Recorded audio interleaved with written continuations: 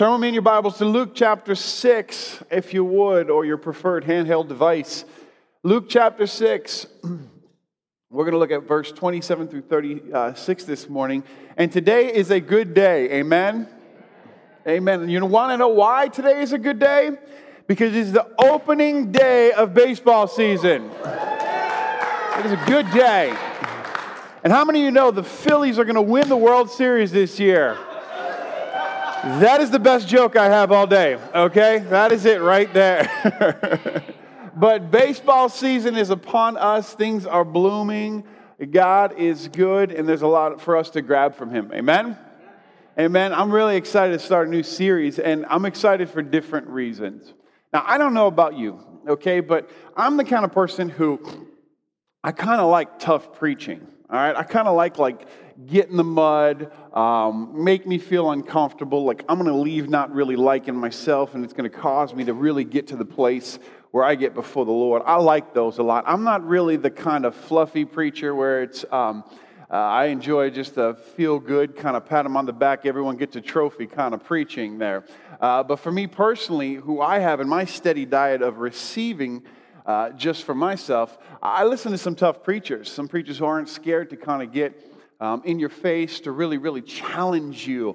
But I really don't think that there was anybody greater on this earth, obviously, in general, but as far as the greatest pastor of all time was Jesus and his tough sayings. Now, I don't know if you've ever taken time to read through the Gospels entirely, but there are some tough things in the Gospel that Jesus says, amen? There are some tough things that it takes us quite a bit of time to just kind of digest and to go, oh, why did he say that, right?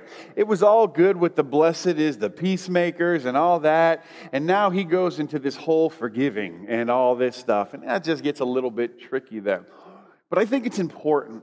Man, I think if we're talking about spiritual maturity and we're talking about growing in our relationship with the Lord, we can't just read the things in the Bible that make us feel good. Amen? We got to challenge ourselves on the things that really make us uncomfortable, the things that really stretch us in our faith. Because what happens is when you read something in your gospel that you go, I don't know how that makes me feel, I want you to know this: it is your divine opportunity to get before God and let Him minister to your heart. Let Him minister to your heart about what that means. And so for the next couple of weeks, what we're going to do is we're going to do a series called Cringe. And in my spirit, I kept getting this kind of visual about like nails on a chalkboard. Anybody love that sound? I don't know. If you do, we're going to have prayer at the end for you. But there are always these things that kind of make us feel like, oh, if I hear that one more time, I'm going to lose my mind. And there are certain things that Jesus says that makes you just kind of go like, oh, I don't know about that. Like, that doesn't really make me feel so very good. So we're going to look at some of these sayings. And I figured the best way, the very, very best thing to do is to really just go at this really, really hard right off the bat, right? So I'm sure if attendance, for all of my board members, if attendance dips in the next couple of weeks, we'll know why. But we're going to go right at it here this morning. And I really want to talk about, what does Jesus mean? What does Jesus mean when He says love your enemies? It's a tough one, right, when we think about it. Love your enemies, right? We're not talking about just forgiving, but we're talking kind of another step. And in my spirit, what the Lord had put upon my heart when I was putting this together was the word regardless. Regardless is a funny word. Now, I love words. I love kind of thinking about words, like what words mean. The definitions of words are actually awesome to me. And the word regardless, it means this: without paying attention to the present situation, despite the prevailing circumstances. So basically what we look at is we look at the word regardless. And what we understand is regardless means like no excuses. And Jesus comes with this spirit of kind of calling us to live regardlessly. Regardless of what's been done to us. Regardless of how much our feelings have been hurt, regardless of what we really think, whether we're right or wrong or anything, like Jesus calls us to live regardlessly. Regardless of what we think we were due or what we were owed or anything like that. And it's a really difficult thing for us to do when we're thinking of our enemies, when we're thinking of our friends, when we're thinking of our loved ones. And this morning I've got good news and I've got bad news. The good news is this, is that God is a God of grace. How many would say amen? God is a God of grace, and that means that God, out of God's great love, what it does is He accepts us regardlessly, and how many are excited about that? I'm glad that God accepts me regardless of who I am. I have something to do with this. Obviously, I have to come and confess and claim Him as my Lord and Savior, but He doesn't say, okay, now that you've confessed and you've repented, now go be as good as you possibly can, and then I'll accept you. No, He says, I accept you regardless. Warts and all. This isn't an easy truth to come to, especially the regardless part. But when we understand that God accepts us regardless, it's good news. That's where we get the word gospel from. Gospel means good news. And believing this in our heart, it's good news and great to know that God loves and accepts us regardless in the beginning of our salvation. And it's a good thing. But I've also got bad news for you this morning. And this is a tough news thing, and the bad news is that God is a God of grace. That's difficult for us sometimes. You know who understood kind of this part of grace where he looked at it as bad news? Is the story of Jonah. And Jonah, he heard that God was a God of grace, not as good news as you and I may hear it, but Jonah really heard that God is a God of grace as bad news. See, there were a people that Jonah hated, that Jonah despised, the people that hated God. And Jonah could not understand why God would extend grace to a people who for a time wanted nothing to do with them in Nineveh. And God says, well, your job is to go and to tell them that I love them and my grace abounds to them. And I want you to go and preach my regardless gospel to them. And see, in Jonah's mind, what he said to God is, I'd rather die. He says this in Scripture. I would rather die than to have to tell the people that you love them. Imagine that. Imagine that kind of hate. Imagine that kind of anger at your enemy. But see, Jonah gets it right. He gets it right in the sense that he understood better than we did that God's grace is both good news and it's bad news depending on how we look at it. And it's dependent upon how we work at it. It's the regardless part that sometimes I think it makes it so offensive to us that God would dare, yes, it's good that God gave me grace, but how dare God extend the grace to this person? How dare? But Jesus calls us to view the people of this world, to view the people who are our friends and who are our enemies, not through our own eyes, but He calls us to view people through His eyes. That His grace is sufficient for everyone. Not just you, not just me. And this is where the challenge gets very, very difficult. It gets difficult to say, man, not only do I have to love my friends, but I have to love my enemies. I have to love them with all my heart. But we have to look at the word love. And we've preached about love at this church many different times. And before we get into our scripture, I want to look at these words here because the Greek language is very powerful. It gives us our definitions. It comes to aid us beautifully in understanding the deeper meanings and the depths and the philosophy of what these scriptures had mean. And I think it's appropriate at this point to look at some of these words. If we look at the first word for love, it's eros. And eros, that one word is sort of it's a very beautiful love. And Plato talks a lot about this type of love in a lot of his writings. It's a sort of yearning for the soul, if you would. It's like a yearning type of love. And if it comes as sort of a romantic type of love that we look at. The second type of love is we should be very familiar with it because we're known as the city of brotherly love, but it's called philia.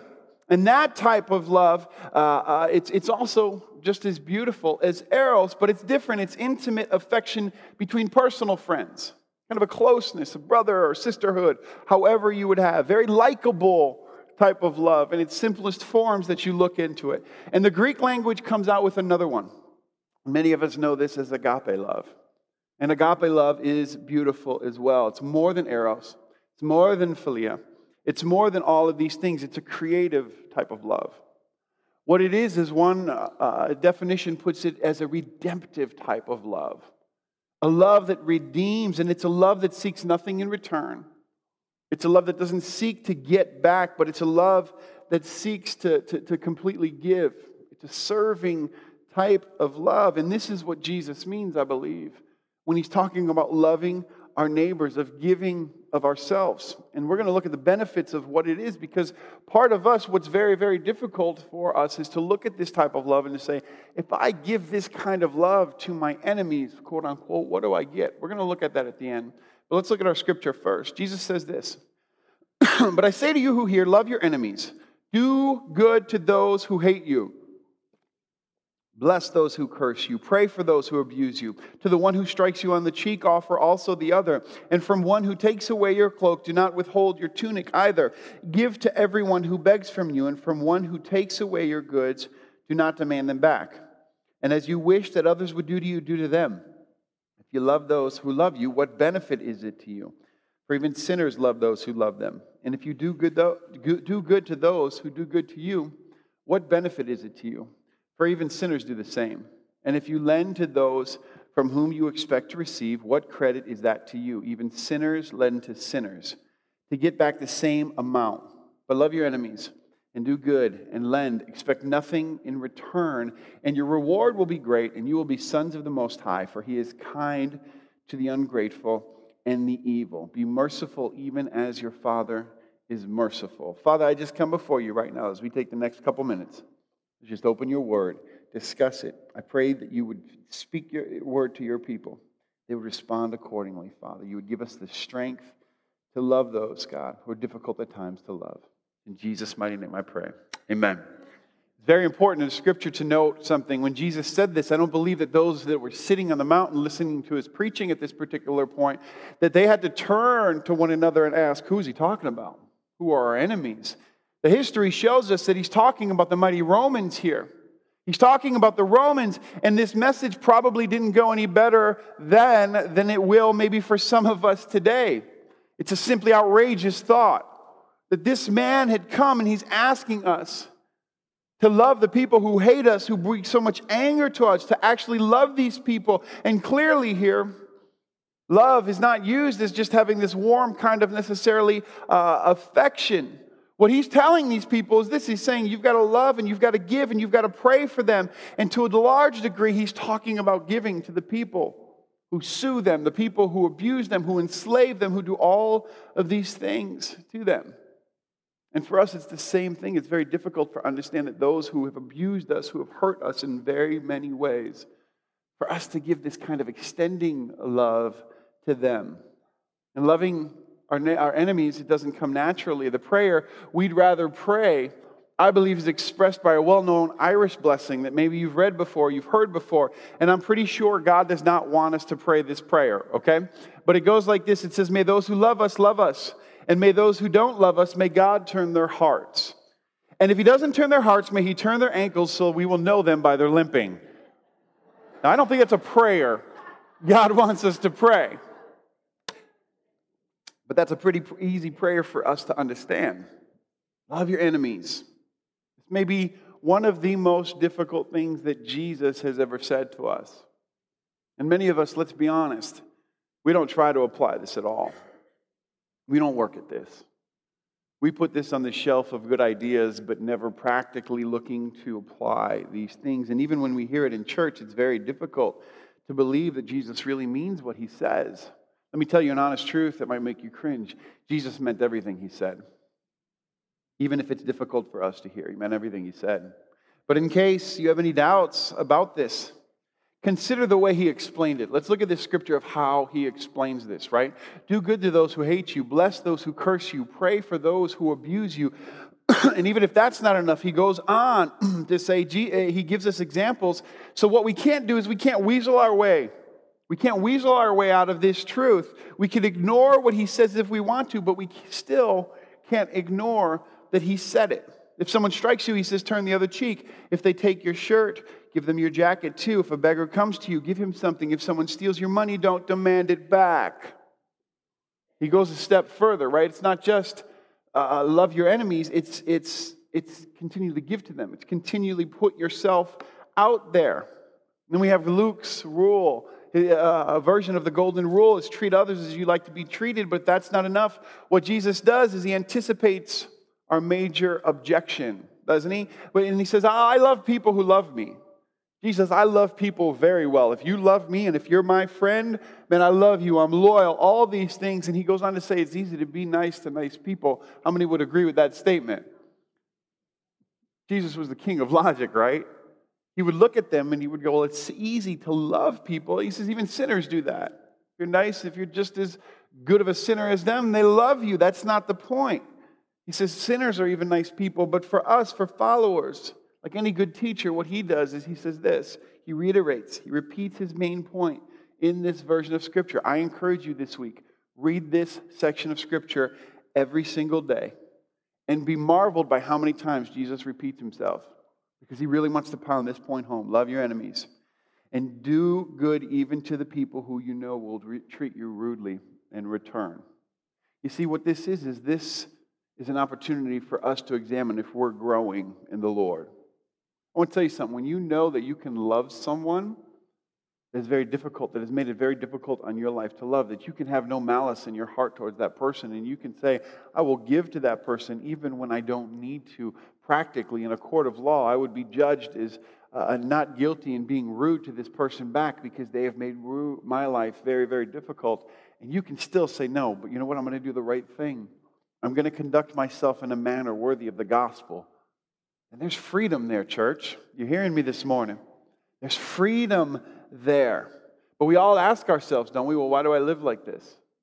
Why do I live like this? Why would I dare do that? And if we stop for a moment and we truly observe these radical sayings of Jesus, and we look as we should, because if Jesus said it, it's pretty important for us to make sure that we think it's quite important.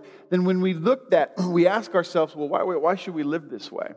Why would I do that? I mean, we're in a world where it's dog eat dog. I'm going to get mine. This person wronged me. I'm going to wrong them in return. And I'm right to do so because it's within my right. I was done wrong. Let me tell you something. Jesus turns everything on top of its head. And we look at the benefits. So we look at the benefits of why I live this way. Why do this? Why love our enemies? Well, number one, you will receive a great reward. The Bible promises us.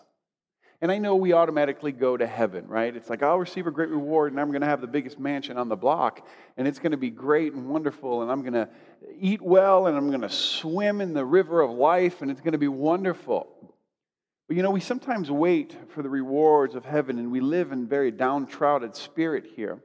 But the truth of the matter is when we love our enemies, listen to me very carefully here. You are set free. You're set free right now.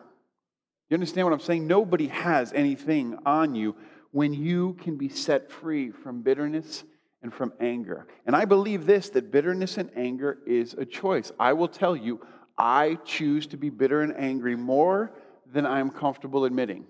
I do. This is something that's preaching to me this morning.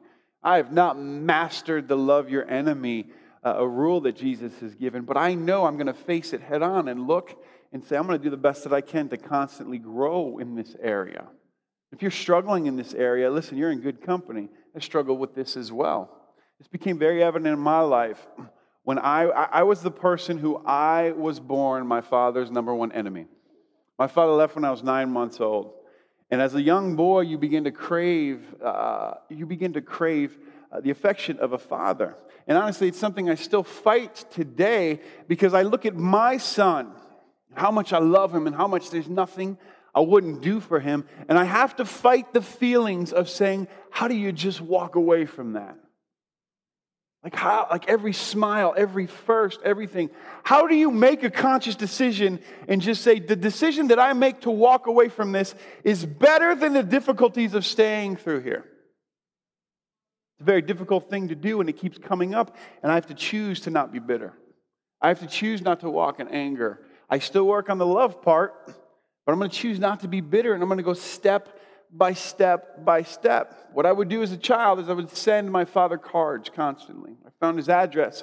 I sent it to every graduation. I sent every picture of every newspaper that I was in. I would send it up years and years and years and years. And it wasn't until I was 28 years old that he finally responded and he showed up. And when he showed up, he said, listen, I don't want to talk about the past. I want to move forward. I don't want to talk about any of this. And I said, well, that's not fair. I have 28 years worth of questions to ask, sir. And I remember we met two times. That was it. And I realized very simply that this was not going to be a relationship that he really wanted to help bring closure to me. And what was best is that I just made sure that I stayed in a good place for him. And so occasionally there will be an email or a letter or a phone call or something there. But I want to tell you something. I think of this scripture all the time. And there are many times in my life when I see my son do something that bitter, I'm 41 years old. And it still pops up, right? And that bitterness wants to just consume you. But I want to tell you something. When you choose to just say, God, give me the strength to love this man who's given me really nothing in this life. He's done nothing for me. He's added no value to my life. I say, God, you got to give me the strength to love him, because then I know I'll truly be free. I know I can walk in that freedom. Why do I want to do that? Because another benefit that we get when we can say we love our enemies is that we truly will demonstrate that we are children of God.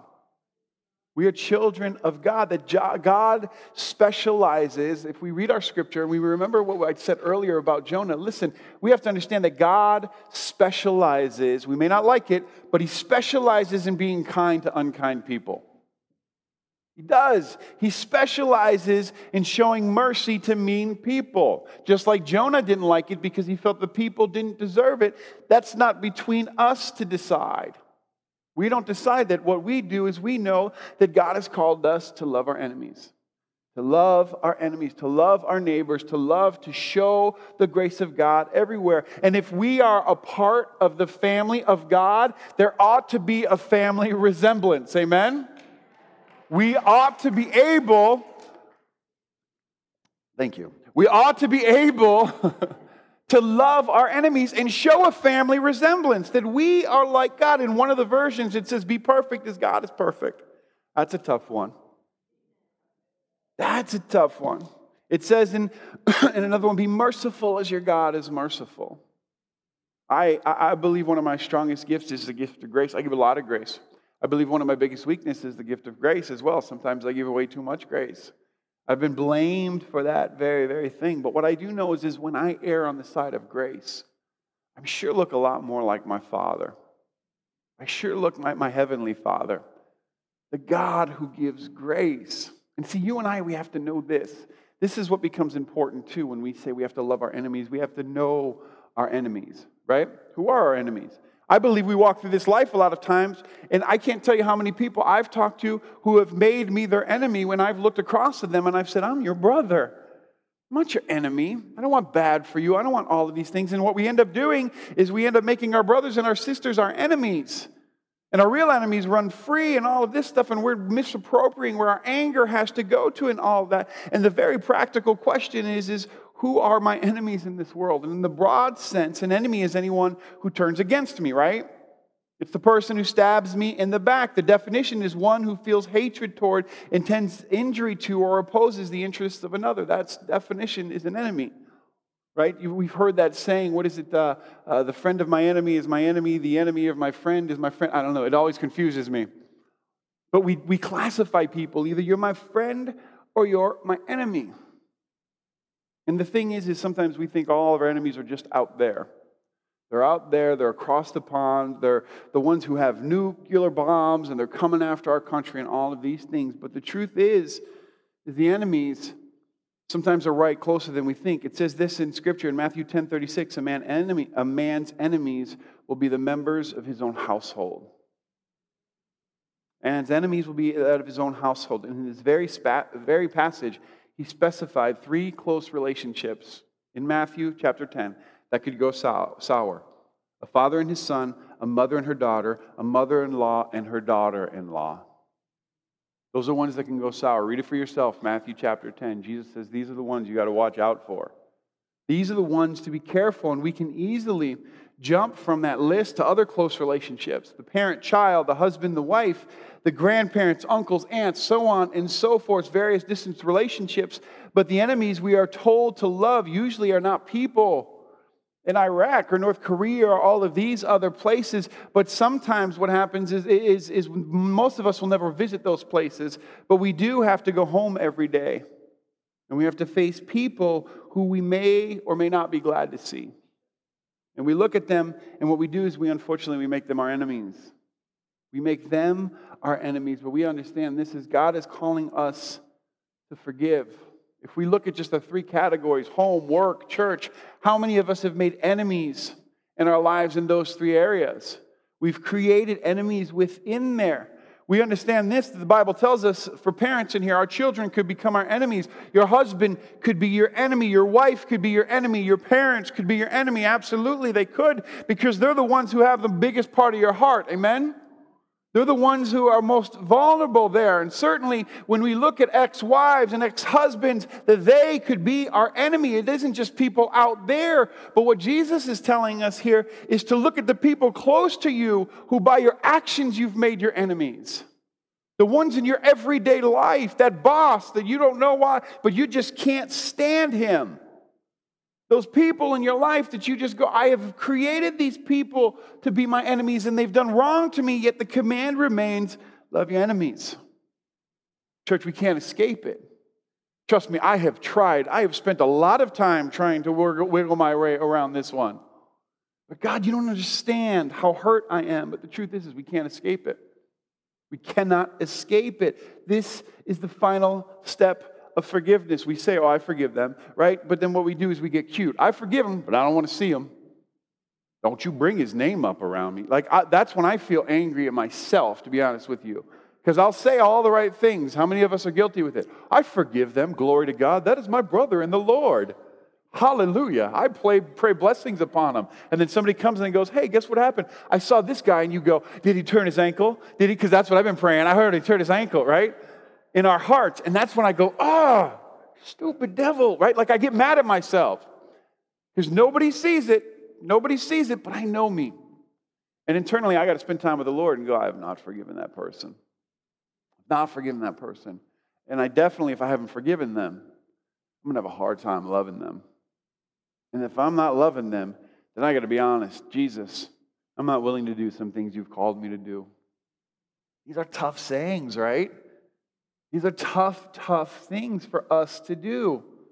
So who is he calling us to love? Yeah, he's calling you to love that husband who's absent, who's just distant. He's calling you to love that spouse who had that affair. He's calling you to love that boss who is just pounding. He's calling you to love the kid who has said something to you as a parent that just broke your heart. He's calling you to love all of these people within your life because maybe they've become your enemies. I'm speaking to people who've had personal conflict within your family at this time.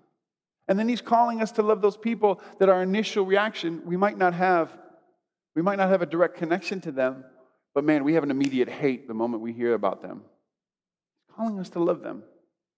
And so there's a personal and there's a distant place that Jesus is calling us, but what is it surrounded by? It's surrounded by love. Why? Because your Messiah, your King, your Redeemer knows this, that when you walk in a spirit of love, you are walking in the spirit of your Father. And when you are walking in the spirit of your Father, you are walking in the spirit of peace, spirit of love, a spirit of joy that many of us may need right now in our time. But it all starts with forgiving and it all starts with loving. And there are practical applications that we can talk about for days on this. I want to give you a couple for those of you, because I believe, as I was praying up into this service, I believe that there are people who you've made enemies within your own camp. Listen, you're angry at your mother, your father, your aunt, your uncle, those close people to you. You're frustrated at your children. You've made them your enemies. Maybe people who are direct, they're not so distant people within your life. But God is calling you to forgive them. There's some practical things that you can do that will begin to work this spirit of freedom within your heart. They're working out these tough things that Jesus has called us to do. Obviously, everything starts by saying this. It's a prayer before the Lord. It says, God, I want you to know I forgive this person. You got to say it. And you got to believe it within your heart. God, I forgive this person. The next thing is this, is that when you think of this person, or if this person is direct contact with you, number one, you don't avoid them, you greet them. You greet them with love. You greet people with grace and with mercy. You disarm them. Because if God is a God of love and God is a God of grace and we're to walk according to, I want to tell you something, by walking through this life, this will not just happen, amen? When we hate someone, we don't like someone, We can't stand someone. I tell you, in my word, the worst word you can say in my house, my kids will tell you, is the word hate. That's such a strong word to me. I mean, listen, there are a lot of bad words out there, but there's something if you say, man, I hate this person, you have made a definite decision to put incredible distance between. You are hoping for terrible things for that person. I mean, as Christians, I don't believe there's anything or anyone we're supposed to hate except the devil and the New York Knicks. That's it. That's the only thing. God gives grace for those. Knicks fans, calm down, okay? But we're not supposed to walk in this spirit of hate. Why? Because a loving Father wouldn't want us to walk with those kinds of chains in our life. Amen? And so he says, this is the easiest thing. Love your enemies. Now listen, it doesn't mean you have to give them everything and do all of this. And there is conventional wisdom. There is good things about saying, listen, there's distance. This person's unhealthy for me. But I'm talking about the things that are done on the inside. You hear me, church? The things that we feel on the inside of the heart. When we see that person, we avoid that person. Another practical thing for you to do is this. My children, they ask about my father. Dad, where's your dad? Where did you come from? What kind of weirdo did you come from, right? What I refuse to do is this. I tell them the truth. Well, your grandfather left when I was 9 months old on Christmas Eve. It was really hard. It was really, really difficult, and I tell them the story. Dad, did you miss your dad? Yeah, I missed him. Man, I would have loved to have dad growing up. But you know what I don't do? This is where we mess up. Listen to me, Christians, faith, people, brothers, sisters. This is where we mess up. We move from the facts to speaking evil about that person. We do. We don't just leave it at that. And one of the things that I refuse to do is I refuse to speak evil about my father. That's the most that I've been able to do. I don't speak bad about him. Proverbs 18:21, the tongue has the power of life and death, and those who love it will eat of its fruit. Power of life and death means for me, if I just keep speaking evil over him, I'm not loving him. I'm speaking death over my own life. I'm speaking death to me. But forgiveness in many cases is absolutely impossible. You know why? Because we don't stop talking. Listen, I'm a pastor. I know that very, very well. We don't stop talking. And we feel the more we talk about it, the closer we'll come to resolving it and the closer we'll come to forgiveness. But the truth of the matter is this, is we should stop talking at times. There are times that it would be good as brothers and sisters, we would encourage one another to stop talking. Let's stop talking about this. Especially when we see one another just speaking evil. And at some point, what we have to do is we have to stop talking and you have to start forgiving. The hard part. When I counsel with people, it always ends up getting to this certain point where we've discussed biblical, we've discussed practical, we've discussed emotional, we have prayed together, and there's a certain point that we get to that I go, there's really no more talking that needs to be done. Now it comes to action, forgiveness, love, all of those things. Another thing that I think is very, very important, I have a really hard time hating people that I pray for a lot. Anybody else have that? It's really hard. When I spend a lot of time praying for you, it's kind of hard to then all of a sudden pray blessings and good things for a person. I just pray, God, you grab a hold of them. You get them where they're at. I pray you draw them to their needs, that they would know you, that in heaven we would spend eternity with them. In your name I pray, amen. God, that was hard. I can't stand this person. It's hard to do, right? Because I've just invested so much emotion in my prayer for that person. And when you're praying for them, if you want something that will stretch your spiritual muscles, find the person you can't stand the most, pray for them, and ask the Lord to bless them. Ask the Lord to bless them. And you might go, he's lost his mind. It's not just his heart, but it's his brain. It's all broken now, right? No, listen. When I read the story of Joseph, listen, this is where you find your hope. I'm wrapping it all up into one thing. Okay, if I'm wrapping it all up into one big pregnant point here, and you go, I don't understand this. And you might be sitting there because even preparing this sermon, there were certain things that I was like, I'm just not comfortable with some of these things, even in my own life, and examining it before the Lord. But I was drawn to the story of Joseph. And I love the story of Joseph. It is one of my favorite stories in the Bible of forgiveness, redemption, all of these different things. And there's one poignant line that many of us know in there in Genesis chapter 50, verse 20. And he says this. He said, you meant talking to his brothers. Now, if you don't know the story of Joseph, He had his brothers. Joseph was prideful at a point, but he had brothers who were jealous, and they threw him in a pit, and they sold him as a slave, and he was stuck in jail, and all of these different things. He had done things for people. He had visions for people. He helped people in jail. They turned against him. All of these things happened, and yet God was still surely sovereign and elevated him to mighty, mighty places, to the point where his brothers had to come and beg for food because of a famine. And he looked at them at one point, and as he chose to forgive them, he said these powerful words of Scripture. He said, "You meant evil against me, but God meant it for good." God meant it for good. Think about that. Joseph was wise enough, he was mature enough, he had grown in his walk with the Lord enough to go, you know what? You meant to do bad to me. And what was he able to do through that time? Joseph held his peace. He helped his brother. He restored that relationship. He prayed for them. So when we pray for people and we ask our enemies and we ask God to bless them, these are the appropriate steps that get us to the place that we can actually say, I love them. And mean it, actually. And actually mean this very, very thing. And we've seen incredible people do this. One of the stories I was baffled by was Nelson Mandela. What he did was he spent most of his life in a South African prison under the racism and apartheid. And when and one of the most amazing transformations that had ever happened, when he gets out of jail, he becomes the president of South Africa.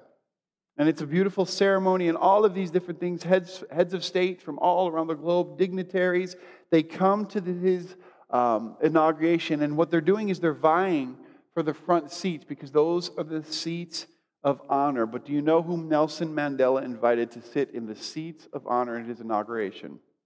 He invited his prison guards. Because he said, I have to forgive them, or I can't be the leader I'm called to be. I have to love them. I have to appreciate them. I have to move forward past this. He invited the prison guards, the one who unjustly threw him into prison, to have the seats of honor, because he was not going to let anybody live rent-free in his mind, in his heart at all. This is what Jesus is calling us to do. I'm going to call the worship team on up, and if the ushers, you can make your way and pass the offering buckets as I prepare to close. And I believe this morning some of us need to really take some time here in the next several moments and just examine our hearts. And the reason I started with this one is because I believe that we have to look at the words. We have to look at the words of Jesus and say, regardless of what I've been through, He's calling me to love my enemies. Listen, I have one of those stories. Not only was I abandoned by my father, I've been emotionally abused, sexually abused. I've been left on this earth as an orphan. I've been mishandled as a child completely. But I know this, even with all of that, and I don't share the depths of my testimony too much, because when I get the opportunity to talk about Jesus, I'd much rather to talk about Jesus than myself. You gentlemen can pass those. I'd much rather talk about Jesus than myself. But I do love talking about Jesus' redemptive work in my life, what He's done for me. And I do know this, that I could be bitter. By all guesstimations, I should be bitter, I should be angry, I should be frustrated. I have a lot of people in my life that I can hold bitterness against. My mother, my father, I can hold that. But regardless of what I think, I know what Jesus said. I know what Jesus called me to love your enemies. And I have to work my way towards that. I have to work my way towards the people. Listen, as a pastor, you help a lot of people. And you want to be there. No pastor wants to lose people. And no pastor wants people to turn on him, because if they would, why would they ever get into ministry? But you're going to have it. They tell you, they warn you about it. The people who are closest to you are the people who will stick the knife deepest in your back. And man, I have had that in my almost 20 years of ministry. And it hurts, because you put yourself out there. You want to love people. You want to help people. You don't get a raise based on how many people you help. You just want to do it because you know God's called you to it. And it's a beautiful thing when people are being set free. But even as a pastor, the knife hurts when it goes in. And you've got to pull that knife out. And you got to go, it's not going to define me. It's not going to cripple me. It's not going to stop me from being who I am. And I'm not going to build up bitterness. I'm not going to build up anger. I'm I'm not going to build up frustration. Why? Because regardless of how I feel, Jesus, my Savior, the one who went to the cross for me, regardless of how I feel, regardless of how I think, regardless of what I think is just and unjust, the tough sayings of Jesus is this: I have to love my enemy. But you don't understand, Pastor Jimmy. You don't understand. I think I do. I think I do. I've had hurt. You've had hurt. You've had a different kind of hurt. And you might say, this person did this to me. This person betrayed this trust. This person did that. I get it. And nothing inside me more wants to get you around a group of people who can love you to health. But regardless of all that, Jesus said, love your enemies. You love that person who has hurt you most. Because when I look at myself, I am ashamed by how many times I have hurt God by my actions. I'm embarrassed. I'm very, very humbled. But I'm so thankful for the grace of God. The grace of God. Because it really, really is the good news when we look upon it. And it's not just the good news for me, but it's good news for those that we call our enemies. Stand with me if you would this morning. I want to pray. And what I want you to do in the next moments, the worship team is going to lead us in worship. I need you to do this. I need you to examine your heart. And if there is one person in this room who goes, but you don't understand, I want to tell you something. God's talking to you this morning because that's what He kept just putting in my spirit. There are going to be people who are going to want to justify. Your immediate action is going to want to say, but you don't know how much that ex-spouse hurt me. But you don't know how much it hurt that this person had the affair on me. That you don't understand that I trusted this person with my most intimate secrets, and they just took it and they just ripped it apart and shared it with other people, and they hurt me. If that's you, the Lord's speaking to your heart this morning. Because regardless, He's called us to love our enemies. And I want to make just an altar here where you can physically step towards God and respond to that, because you're going to need the Lord's help to love our enemies. Amen? We need God's help to love our enemies, but I believe that when you do such a thing, you become closer to the Lord. You're more like your Father. And if you want to be more like your Father, and there's that person or that group of people or somebody's done something in your life, you need to make your way to this altar. And what I want you to do is physically leave it at this altar. When you walk away, you go, God, I'm leaving that hate here. God, I'm leaving that anger here. God, I'm leaving that bitterness here. God, it might not be tomorrow. It might not be the next day, but truth be told, I am going to work towards loving this person. And then listen, let God be your strength to do that. Amen? Let God give you the strength, but just make that commitment before Him today. As I pray, I want you to make your way on up here between you and God, that person, those groups of people that you are bitter and angry at, man, you leave it here at the altar.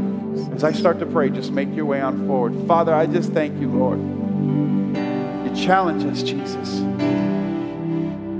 Lord, as those come before you this morning and they say, I'm going to bring this person before you and I'm going to leave this bitterness, this anger right here at the altar, I pray a spirit of freedom upon their life in Jesus' name. Lord, there are many hurt in this room. There are many stories of pain. There are many stories, and many people have put the concept of loving our enemies on the shelf, and it's collected a lot of dust. God, it's time to dust that off and to be that Christian who desires to fulfill the words of Jesus with all of their heart. So I pray a strength upon those that are hurt this morning in Jesus' name. To take step one and to just say, Lord, I forgive them.